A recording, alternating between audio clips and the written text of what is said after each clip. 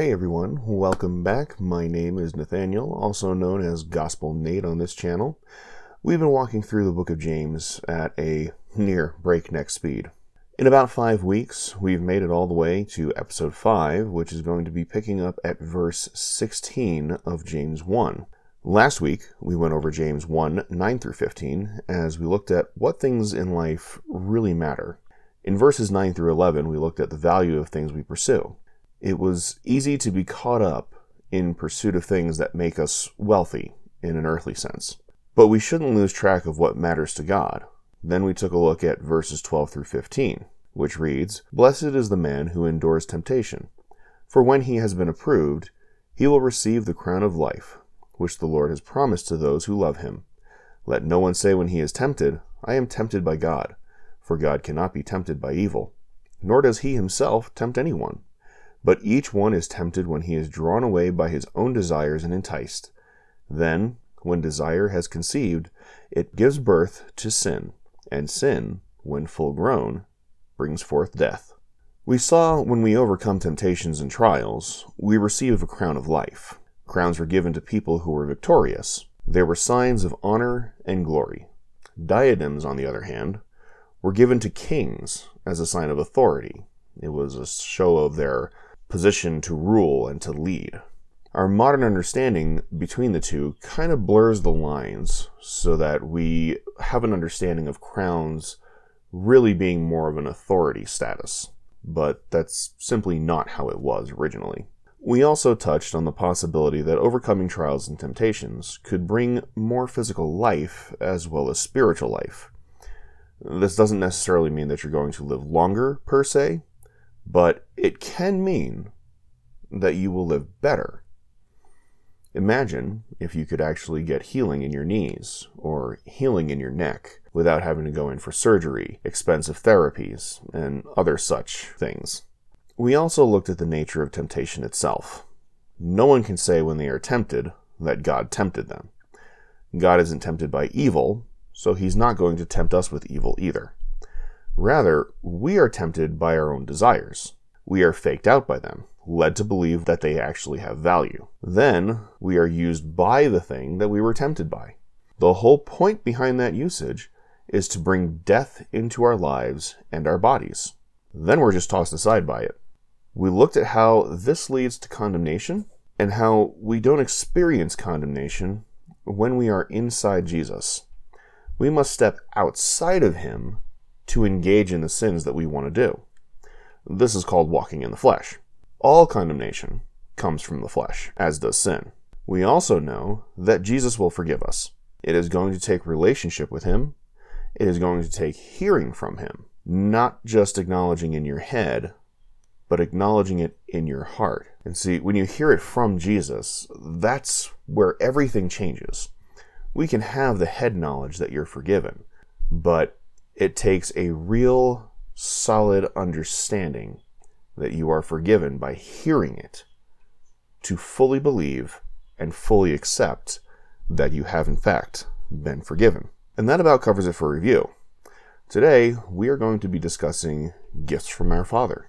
And as we all know, we all like to receive gifts, especially when they're quote-unquote free. And we're going to be looking very specifically at a very particular gift. We'll get into that in a moment. For now, let's pray. Father, we thank you. Lord, we thank you for the time that we have with you. We thank you for your word that you have given us. We thank you that you haven't abandoned us and that you love us enough to want to give us good things. We thank you that you are continually changing our hearts to give us the things that you want. Because, Lord, we know that even good things can cause damage if they're not used right. So, Lord, as we dive into your word here and we begin to dissect it, Father, I ask that you would show each individual how it applies to their life, how much you love them, and give you the praise for all of this. In Jesus' name, amen. So let's get started. We're going to be, again, in James 1, verse 16, and we'll be reading from the New King James Version as usual. "Do not be deceived, my beloved brethren." That's pretty straightforward. Deceived is the Greek word planao. It means to be caused to wander from truth, safety, or virtue, or to be led in error. We tend to be led astray by our own desires. We discussed this in last week's episode. We are drawn out and deluded. We can be lied to, obviously. Other people can try to deceive us. Therefore, we must have knowledge of what the Scripture says. We aren't supposed to rely on just what other people tell us. We're supposed to check the Scriptures, just like the Bereans. Check me. I may be teaching, but that doesn't guarantee that I'm never wrong. So do not be caused to roam from the truth, safety, or virtue that you may be in at the moment. Don't be led into error. Verse 17 goes on to say, "For every good and perfect gift is from above, and comes down from the Father of lights, with whom there is no variation or shadow of turning." There really isn't a much better way of reading this. Every good and complete gift is a gift that lacks nothing to make it better. And therefore, if the gift is lacking something to complete it, you have to ask the question, is it from the Father? Sometimes you're just waiting on the second part of the gift. But if it's clearly evident that there is nothing else coming and the gift is wanting, then it may just be, not directly from the Father. We can gain the things that we want, and we can do that all by our own effort, all by our flesh. It will not be a perfect gift, and that one will definitely be lacking something. Most likely the blessing that comes with the perfect gifts. Here's an example. My first car. My first car was bought in near fear and desperation. I didn't wait to ask the Lord about it. Heck, I didn't even realize at the time that I could ask the Lord about it. I was under the impression that this is life. You do things that you need to do, and you get a car, and you trust that the car is going to work out great, especially when it's offered by a friend. I had it for 3 weeks before the transmission went out. A couple months later, I blew a head gasket. Then the brakes went out. Then the engine went out. And the list kept going on. I got it from a friend, like I said, and I only paid about $600 up front. But it cost me almost a new van by the time that I finally dumped it. The issues that it had were legion. Thankfully, it survived a move from Maine to North Carolina. But it still had its issues. I never knew if it was going to start the next day, or the next day, or the day after that. And then it happened. My dad actually met a man who had another van. It had been sitting for a long while, but it still ran fine, and it only had about 80,000 miles on it. We didn't have the finances to buy the van outright, but my dad traded labor for this vehicle. At the time, I didn't know all the details. The vehicle ran perfectly for a long time, which was excellent because I didn't have the money to spare on repairs at that time. The entire 4 years I lived in North Carolina was in abject survival mode. I had enough money to pay bills and not much else. The vehicle ran perfectly for me until I moved to Colorado. It wasn't until my second year there that it began to have issues, and that was after I was making more money. I was also learning how to bless the vehicles I drove. The van was from 1984 and started out with 80,000 miles. It kept on ticking for several years. And when the time was right for a new vehicle, the van very quickly began to fall apart. My current car is not brand new either, but it works better than my van did. I am no longer saving for repairs. That's one huge blessing. I am no longer shelling out $100+ in gas every week. That's also a huge blessing. And leading up to my marriage, this was important. I will always be thankful for the van that I had, even though I am more thankful for the car. And this car has lacked nothing since I got it, which takes us back to our verse. Every good and perfect gift is from above, and comes down from the Father of lights, with whom there is no variation or shadow of turning. Father of lights is pretty straightforward. He is the originator of light. Light shines from him. I've seen this in the past, and it's kind of hard to describe. Because you see, light comes out of every square inch of him. There is no shadow in his presence. And to see defining features on anything around him, it's almost like 2 points where lights converge and it's just less bright than it was before. But there's no shadow. But this isn't where the verse is getting at. Turning, or trope, means exactly what it says. Changing position, not heading in the same directions as before. Shadow means shade, obviously. There is not even a hint of changing what his intentions are, is basically what that whole phrase is getting at. In James 1:18, of his own will he brought us forth by the word of truth, that we might be a kind of first fruits of his creatures. This verse is so awesome. I cannot even begin to tell you how excited it made me when I started breaking it down. Of his own will, bulamai. It means to will deliberately. It wasn't some random flight of fancy. Very, very specifically thought of us. The phrase brought forth means that he gave birth to us, and he did it through the word of truth. Now, think about this for a second. When we receive Jesus as Savior, Jesus, who is the Word of God, spoke us into existence. Our spirits were brought to life, and that life was spoken into us.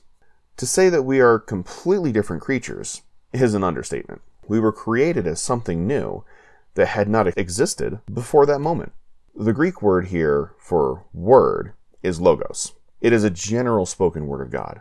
It is the same word of life that he speaks over every new believer. The word truth is our Greek word aletheia. It means objective truth.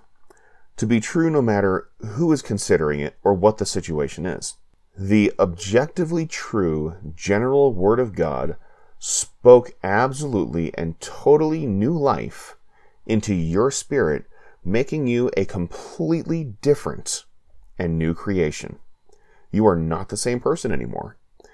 And this should give us pause when we open our mouths to speak about who we really are. Who are you really? Are you really dumb? Are you really pathetic? Do you fully know, in all truth, who God has made you when he spoke you into new life? When he birthed you into this new life? Are you fully aware of everything that you have inside of you? Do you fully understand the new identity you have because of this transformative new life? Guys, this is serious. We walk around like we are nothing important. We talk like we aren't anything special. But who has God created you to be? He didn't just bring your spirit back to life. He created a completely different life inside of you. You were dead in your sin. You are alive to Christ. We have potential for things that we cannot even begin to imagine.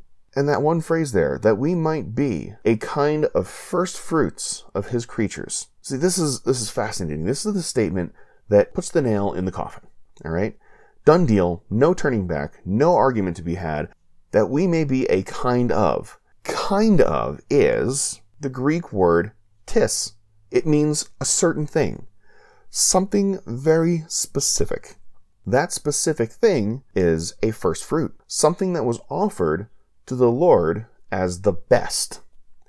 Israel had a law given to them back in the day that all the firstborn males of their livestock and the first of the harvest was to be offered to the Lord as a sacrifice. The same was also true of the firstborn males of the people. But God does not delight in human sacrifice because he made those lives in the first place, and he made them in his own image. Back in Exodus 13, God gave them clear rules.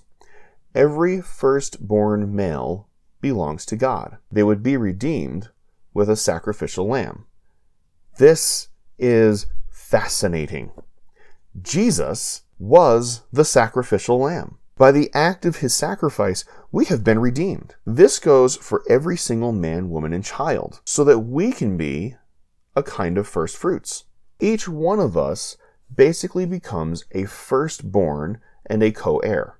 And Jesus was the lamb that was slain to be the price paid so that we would not be sacrificed. Each one of us is bumped up in the line of succession.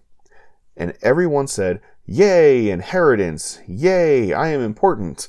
And you are not wrong in either count. But the inheritance is not always what you think it is. You see, at the time you were spoken into existence, at the time that your spirit was brought back to life, you were made a firstborn. And the firstborn was supposed to be sacrificed for sin offering. Jesus, who was the first begotten Son of God, the only begotten Son of God, was sacrificed to pay the price of the sin, to redeem the firstborn that we were created into, so that we could be co-heirs and inherit all the things that Jesus was supposed to inherit. Now, the really short and nearly watered down version of inheritance is as follows: joining in the sufferings of Jesus for the sanctification of your soul.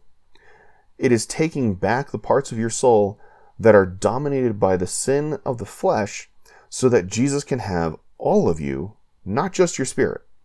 And this is a truly amazing thing. Now, I know someone is going to say, but inheritance is about me getting something for me so I can be rich and stuff. Now, in an earthly system, that would be absolutely true. In a spiritual system, you are Jesus' inheritance, but he only has what you give him. So if half your soul, your mind, your will, and emotions are wrapped up in doing the will of the flesh, he does not have access to that part of you, because he will not go against your free will. You have cut him off in those areas. But let's not get too distracted here. We are now considered a firstborn, or the first fruits, and this was spoken by the word of truth, logos, or general word for all, and aletheia, or objective truth.